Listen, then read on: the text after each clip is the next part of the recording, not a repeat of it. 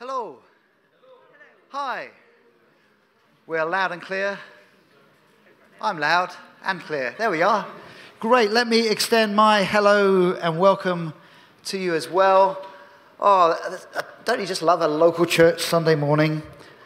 Yeah. Bill, Anna, you've surpassed yourselves this morning. I'm always, when we come to December, I look forward to beginning the carols again.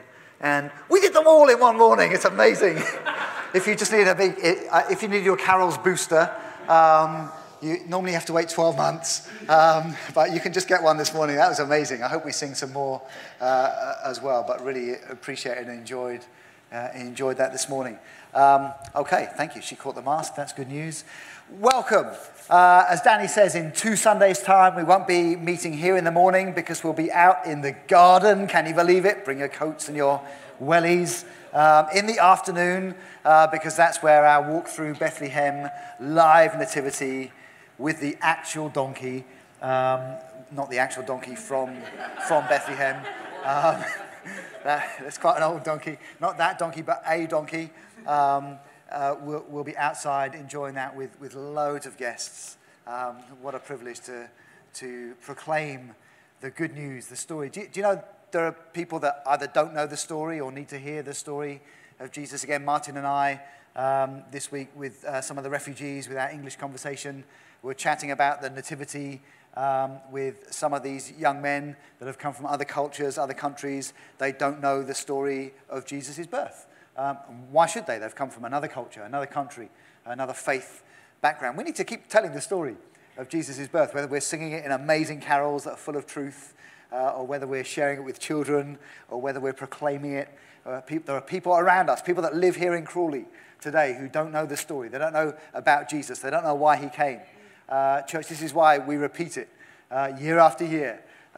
We point to Jesus. We point to why he came, that he's alive today, and all that he's doing in the world. It's good news, isn't it? Do you believe it's good news? Give me a wave if you believe. Brilliant. Okay, I'm going to sit down here and I'm going to make a start while parents are coming back in from, let me just adjust my cushion. Well, that's quite good, isn't it? Hi. I thought seeing as it's Christmas, if we had a fire, that would be quite nice. But maybe just a drink in my hand. But it's a bit early in the day for that, something with an umbrella in over Christmas. So over these next couple of Sundays, we're going to look at 2 songs. I was looking earlier this morning at the most streamed songs on Spotify right now. Number 1 is Mariah Carey's All I Want for Christmas Is You. It's the most streamed. I'm not making a judgment on whether it's my favorite or not. I'm just saying Spotify doesn't lie. Number 2, Last Christmas, Wham. I have to say, a beautiful song. Song of my teenage years. That video with George, Michael, and Andrew Ridgeley, and Pepsi and Shirley throwing snowballs at one another in the 80s. Yeah, Dave and Ali Swan are nodding there. It's a beautiful moment, isn't it? What a song. And number 3 right now, the most streamed Christmas songs on Spotify, a little bit of Bublé. It's beginning to look a lot like Christmas. It's like he was in the room. Yeah, thanks for that. Listen, this Sunday and next Sunday, we're going to look at 2 songs that stand the test of time. 2 songs that come from the Scriptures. They're not. You won't find them on the Spotify playlist, probably. Maybe you might do in some choral music a bit further down their most played list. But these are songs that have, as I say, have stood the test of time. In Luke chapter 1, they're like an old LP, like a side A and a side B of the same kingdom song. We've got Mary's song in Luke chapter 1, which we'll look at today.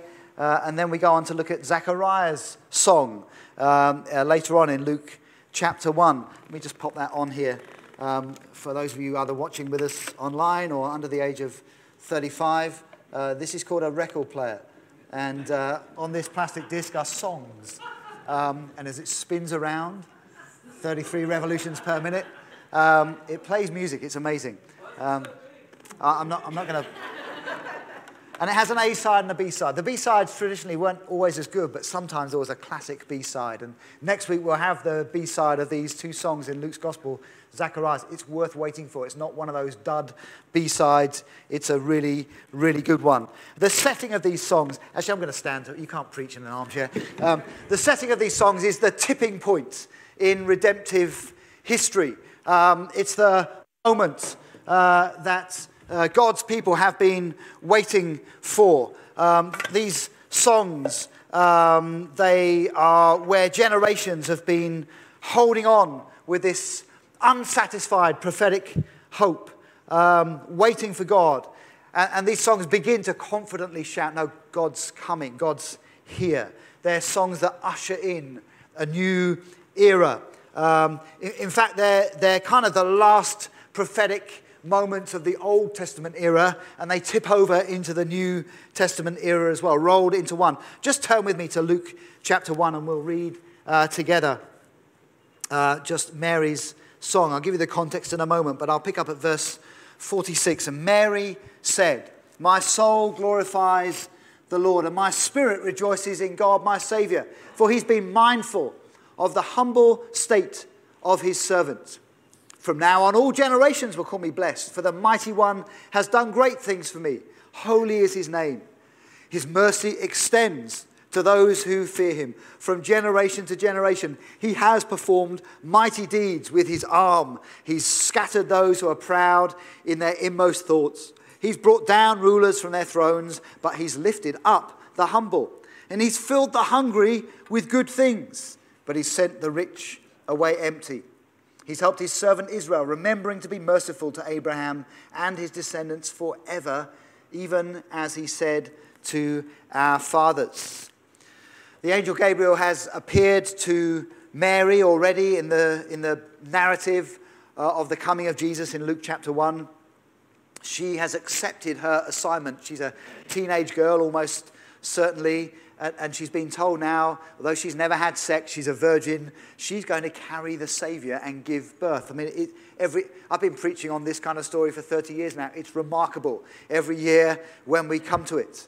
At the same time, her old aunt Elizabeth is also miraculously pregnant with Jesus' older cousin John the Baptist. So here's Mary. She's out of wedlock.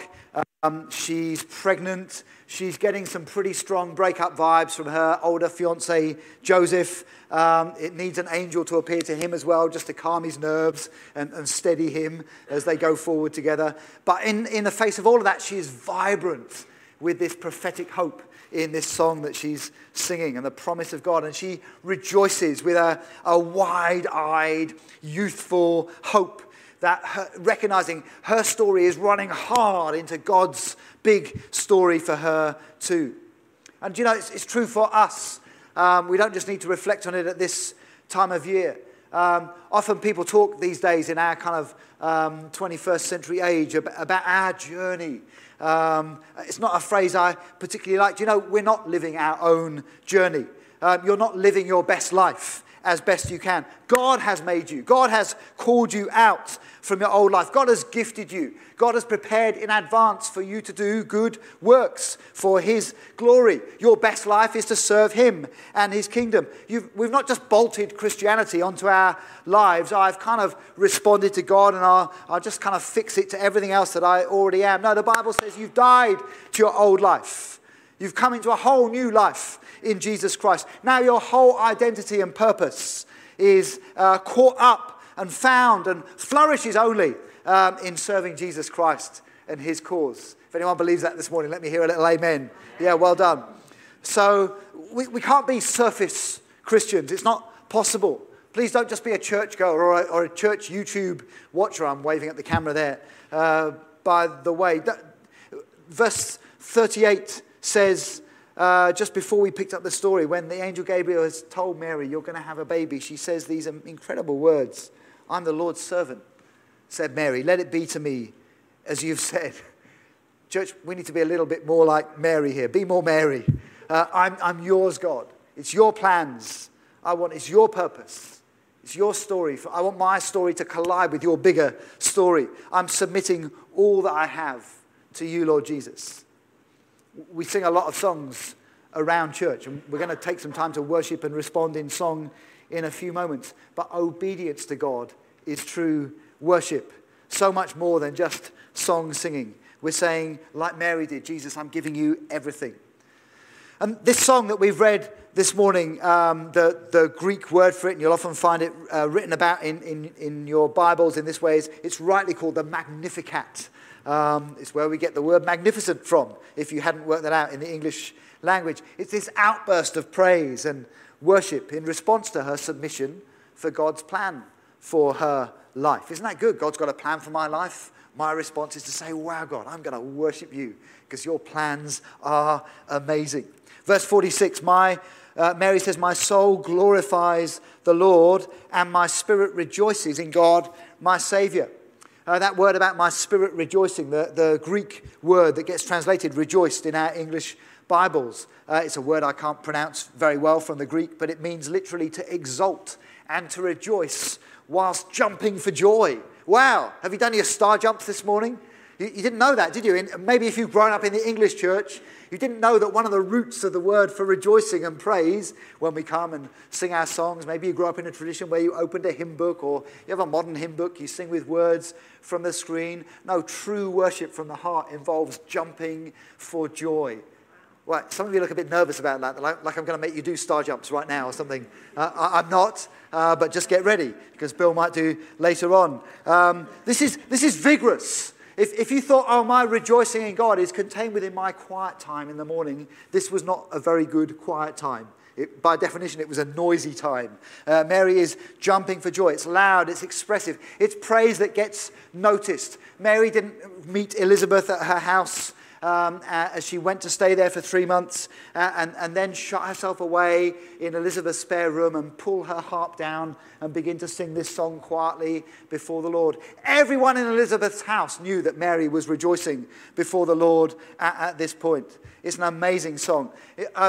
Sometimes when we preach, we can fill our notebooks or write notes on our phones and come away with some knowledge, and that's a good thing. But today my heart is that we come away desiring to burst out with praise and worship of the Lord Jesus in obedience to him, lifting our voices, giving our lives to him afresh.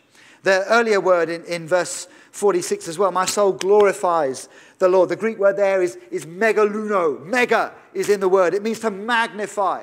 If you get a magnifying glass, or in the old days at school we used to work with, what are they called? Not stethoscopes, microscopes. Telescopes, microscopes, stethoscopes. They make things bigger that are further away. What does it mean to say, I'll magnify the Lord? My soul magnifies the Lord. You can't make God bigger. God is bigger and greater than anything we can imagine. You can't make him bigger. But what we're saying here when we magnify the Lord, what Mary's saying is, I'm beginning to see you as you really are. I am wide-eyed in wonder. I'm right up close and personal. I'm lifted out from my own perspective. I came here looking at my own life and my own situation. And now I'm beginning to magnify you, Lord. Sometimes we sing in the English language the word exalt to mean the same thing. I'm lifting you up, God. I'm giving you your rightful place. And by default, I'm putting myself actually in the place where I belong, at your feet, bowed down in worship, hands open, heart amazed and pumping out with joy, my voice giving you glory. When we magnify the Lord, we begin to get things the right way round. It's from the inside out. She says, my soul, my spirit. She's talking about something that's more than just words, more than just the form or the act of worship. It's from the heart, from the inner man and woman. I'm going to praise you, Lord. I'm going to lift you up. And that's who we are as worshippers, church. I know it's been true in my life and it's true in some of your lives right now. Sometimes we struggle to come into worship because of all the stuff that's going on in our lives, all the preoccupations that we have. And some of you, I know your lives right now, you've got some huge preoccupations. They're things that dominate your thinking day and night. And they're things you need to know. They really matter to the God who loves you. But Mary's song today encourages us, whatever our preoccupations, however heavy our burdens, just start to lift him up. Just start to magnify him. Just start to glorify him. Just start for a moment to decrease your world and increase him in your awareness of his presence, and begin to see what happens. Begin to see how you become more aware of his presence. Begin to see him show himself to you and remind you of his character and lead you out of the place you've been in and into his truth and his hope, and allow him to begin to deposit fresh faith in your hearts and fresh hope in your hearts, and lift your heads and open your mouths so your praise gets louder and the other voices in your head get quieter, and joy begins to come in spite of your circumstances. Let me encourage you in these weeks ahead, and we go into dark winter days at this time of year. Please don't wait for the right conditions to begin to start praising and worshiping the Lord Jesus. You will never have the right conditions in your life. Just start to magnify the Lord. Just start to lift him up.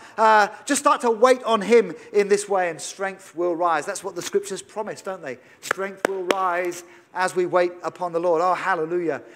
Just for a moment, if you're at home as well, why don't we just begin to pray in tongues here? If you don't have the gift of languages, just say, Lord, I love you. I worship you. I'm lifting you up right now. Come on, I need to hear the murmuring, church, of people praying, worshiping. Oh, Jesus, you're so worthy. I want to magnify you. Lord, I know my stuff matters, but just help me to get the right perspective today. I'm lifting my eyes to you. Wow. Lift my eyes to you. That's where my help comes from. Hallelujah. I'm not going to wait, Lord, for the right conditions. I'm just going to pile in with a song to you. Hallelujah. Wow. Oh, thank you, Jesus. You can just keep praying quietly. That's okay. I'll carry on. Here in this narrative, as Mary approaches Elizabeth, she comes to stay at her house.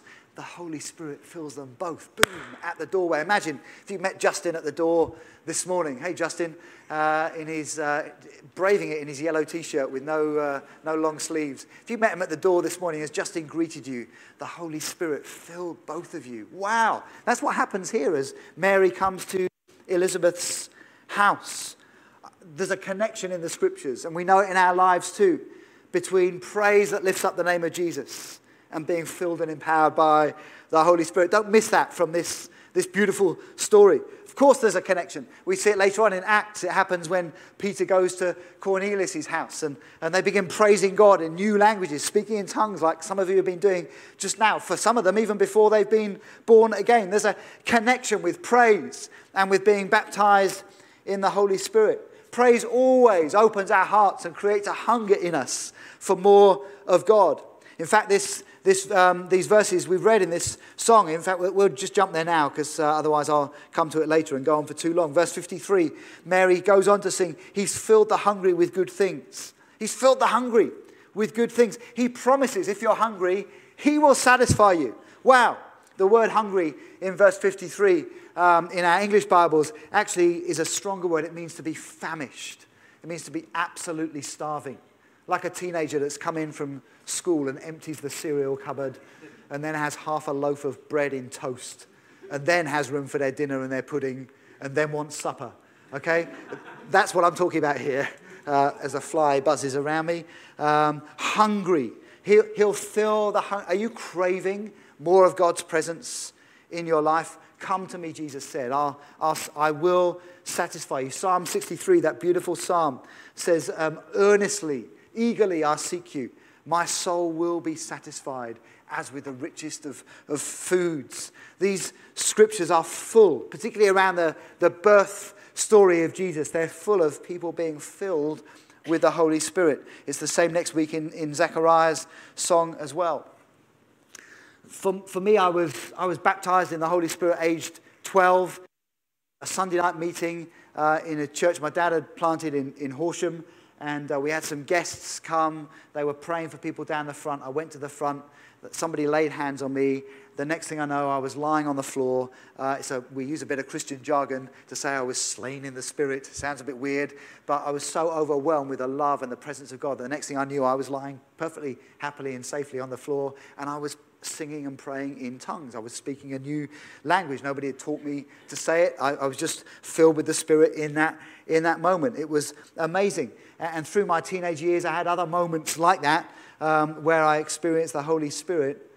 But age 22, in our first year or so of marriage, I had what I can only describe as a year of being baptized in the Spirit. Oh boy, I was so hungry for God at that point. We were just starting out in married life, just starting to realize God had a call on us for something, and I was so hungry for him, and I couldn't get enough. I was craving God's presence. Oh, Lord, we want more of you. And every meeting, I was leading worship bands then, every time we just stood up to lead worship, the Holy Spirit would fall afresh. They let me preach as a young man, crazy. Every time I stood up to preach, I'd start to weep. They weren't very good sermons. But God was doing something in me. Every prayer meeting I went to, I remember I couldn't speak, I couldn't pray. I just wept. It was like I was being washed and healed from the inside out. I had no idea at the time what was going on, except that I knew God was meeting with me powerfully, and I knew he was doing something very real and special in my life. A deep hunger was being filled and satisfied. Are you hungry for God?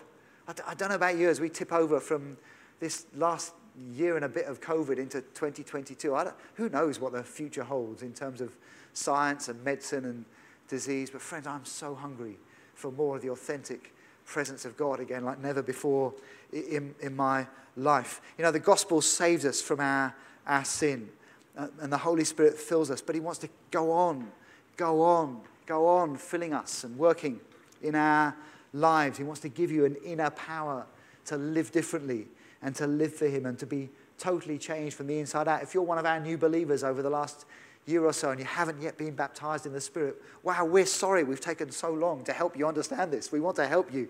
If you're a believer in Jesus and you've had 18 months of COVID and feel like you've barely encountered the Spirit of God, wow, let's encounter him afresh in these days. We're going to worship in a moment. This is for you. In this song here, Mary says he fills the hungry with good things. And she was just speaking out the hope that the prophets before her had spoken out. Jesus, of course, came. He told his disciples after he died on the cross and been raised to life by the power of God, he said, wait in the city and you'll receive power from on high. And they waited. They were obedient. That's where it starts. I'll be obedient, Lord. I'm hungry for you. I'm waiting. Will you fill me, please? On the day of Pentecost, Acts chapter 2, these obedient disciples, the Holy Spirit fell on them. They began to sing and pray in tongues and probably sang some songs like Mary did as well. In fact, wonderfully, Mary was probably with them at that time because she was at the cross and in the upper room at the time when Jesus ascended into heaven. Can you imagine that for Mary's story? That's a sermon for another time. And Peter says, as he stands up in front of the crowd on the day of Pentecost, he shouts out to them in a loud voice as they're being born again and asking, what do we do? He says, repent, believe, be baptized, every one of you on YouTube as well, for the forgiveness of your sins, and you will receive the promised Holy Spirit. This promise is for you and for your children and for all who are far off and for all whom the Lord our God will call. Friends, are you in faith to understand that means you and me today? We're the ones that are far off from when Peter made that promise, but we're included in that promise. As a deep satisfying that as we respond to God in praise and worship, he's ready to fill us. He's ready to satisfy every hungry craving in our hearts for more of him. It's true for our children as well. Our kids are out at the moment, but we want to make loads of opportunities for our children to be baptized in the Spirit. For me, I was 12 years old, but I know many who were filled with the Spirit younger than that. Here in this passage, if you just read back in the previous verses, John the Baptist is baptized in the Spirit in Elizabeth's womb. Okay, that's good news. So there are no limits.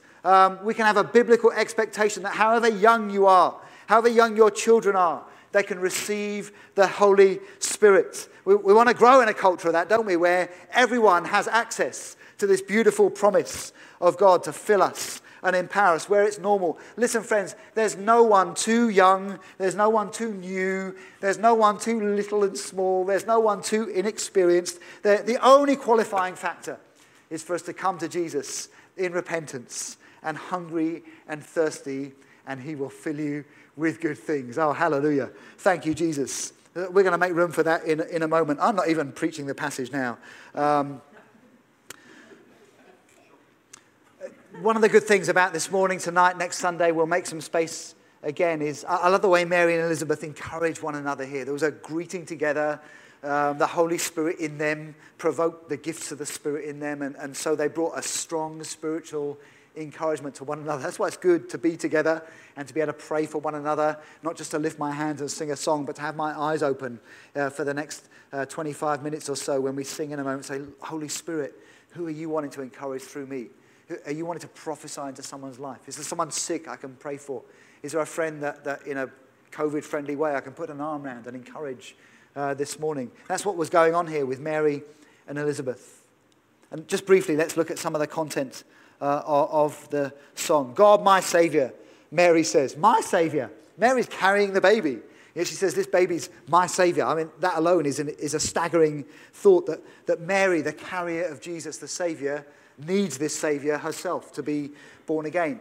Again, that may sound okay for some of us brought up in an English tradition, but if you've been brought up in the Catholic Church or in the Orthodox faith, you may have a view of Mary that says that she doesn't need the Savior in this way. Mary needed the Savior, Jesus, and she begins to even praise that in her song. My Savior. Wow.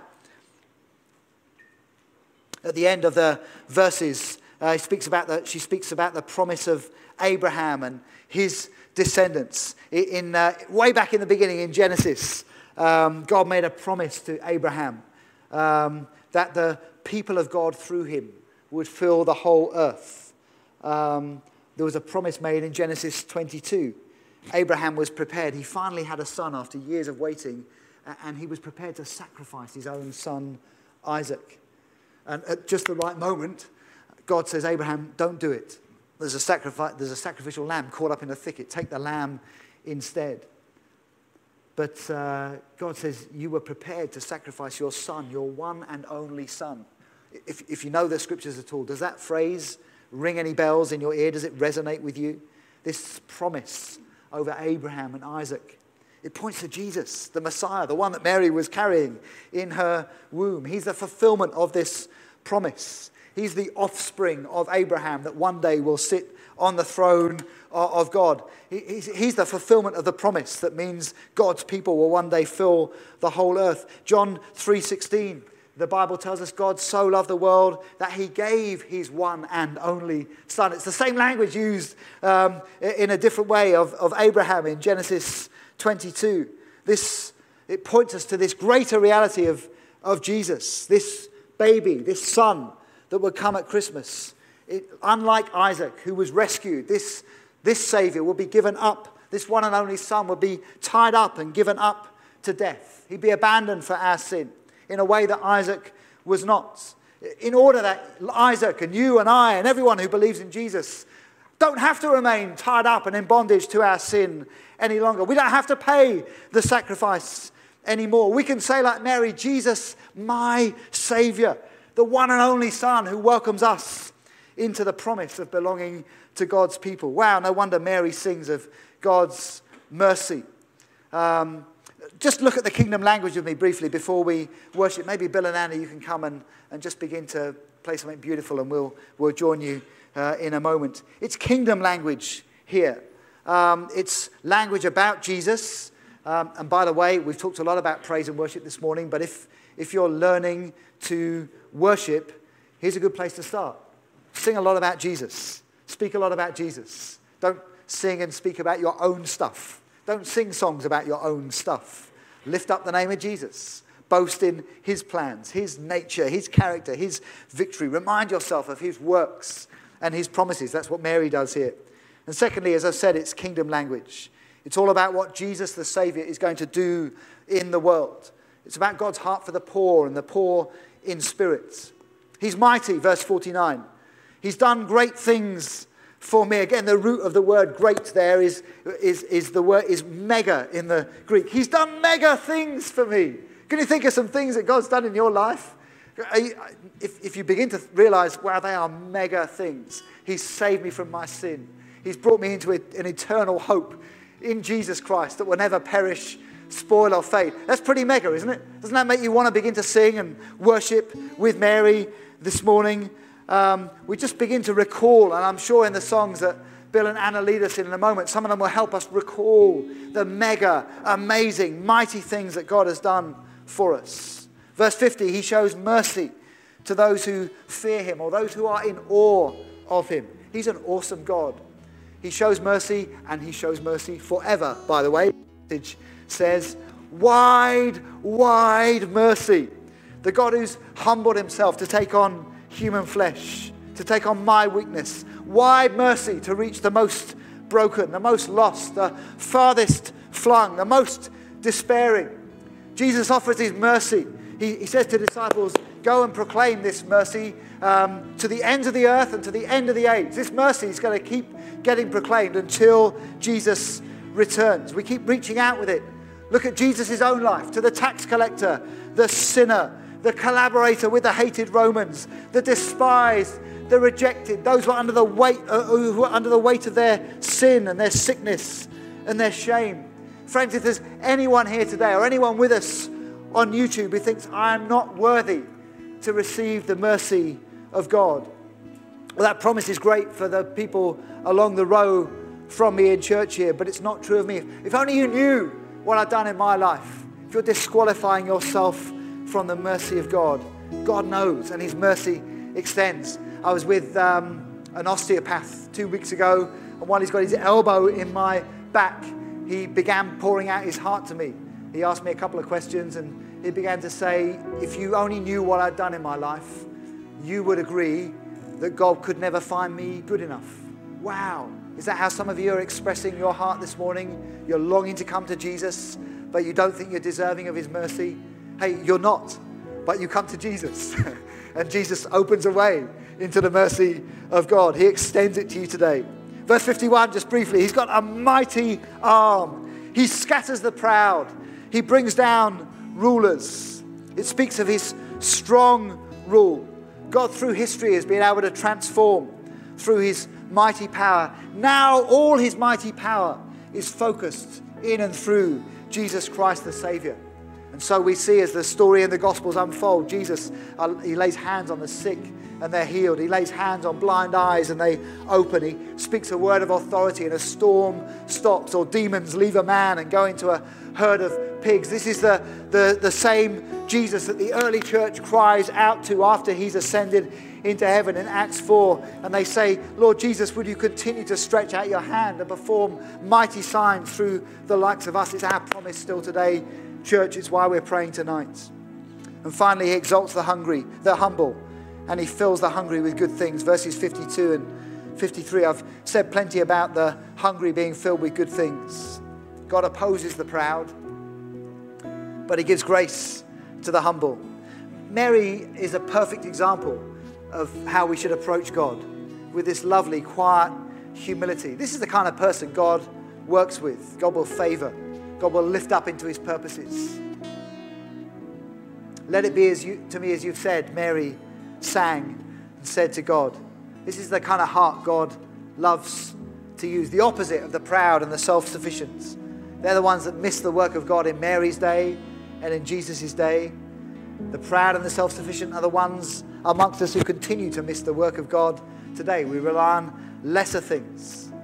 This is an attitude of heart, church, for those who want to see the kingdom of God and follow Jesus. It's an attitude of worship and surrender and humility before God. It's where the weak become strong and the poor become rich.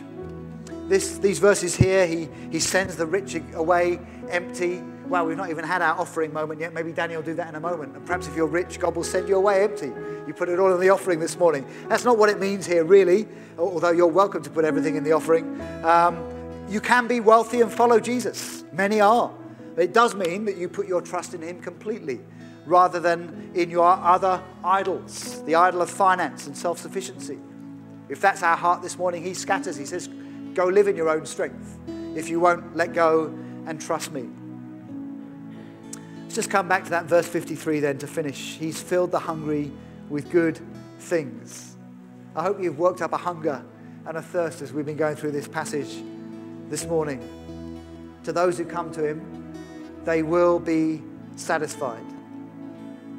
This prophetic song reminds us that this Jesus was the one who would come not long after, would feed thousands in the desert miraculously with bread, with a few loaves of bread and a few fishes. He pointed to himself as the bread of life and the living water. He's offering himself still today. Come, eat and drink and be satisfied. I'm the good food you're looking for. Why don't you stand with me? Friends, there's a mighty Savior, Jesus, who's overcome all the enemies that we have in life. Sin, death, every fear, every law we live by to try and be good and get right with God. Jesus is here.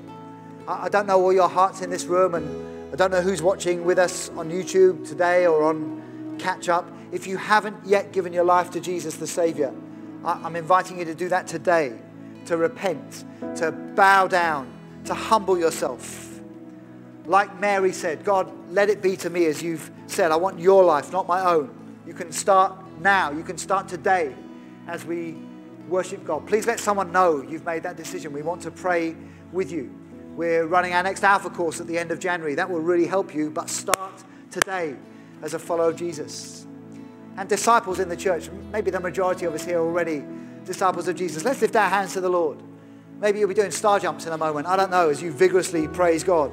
But these are rich promises that our Savior will care for us, that He'll protect us, that He's the one who'll fill us and lift us up and satisfy us in our mercy. Whatever our preoccupations, whatever the trouble and struggles in our life, Jesus, we're just going to begin to praise you now. We're just going to begin to worship you. Come on, lift your voices again. Jesus, we come to you to eat and to drink and to be filled with your Spirit afresh. We come to lay down every other way, every other idol that we rely upon for flourishing in life. We invite you now to work in us and through us, to birth something in us that's going to not only help us to grow, but serve this town and serve the poor and serve your kingdom here in Crawley and to the nations.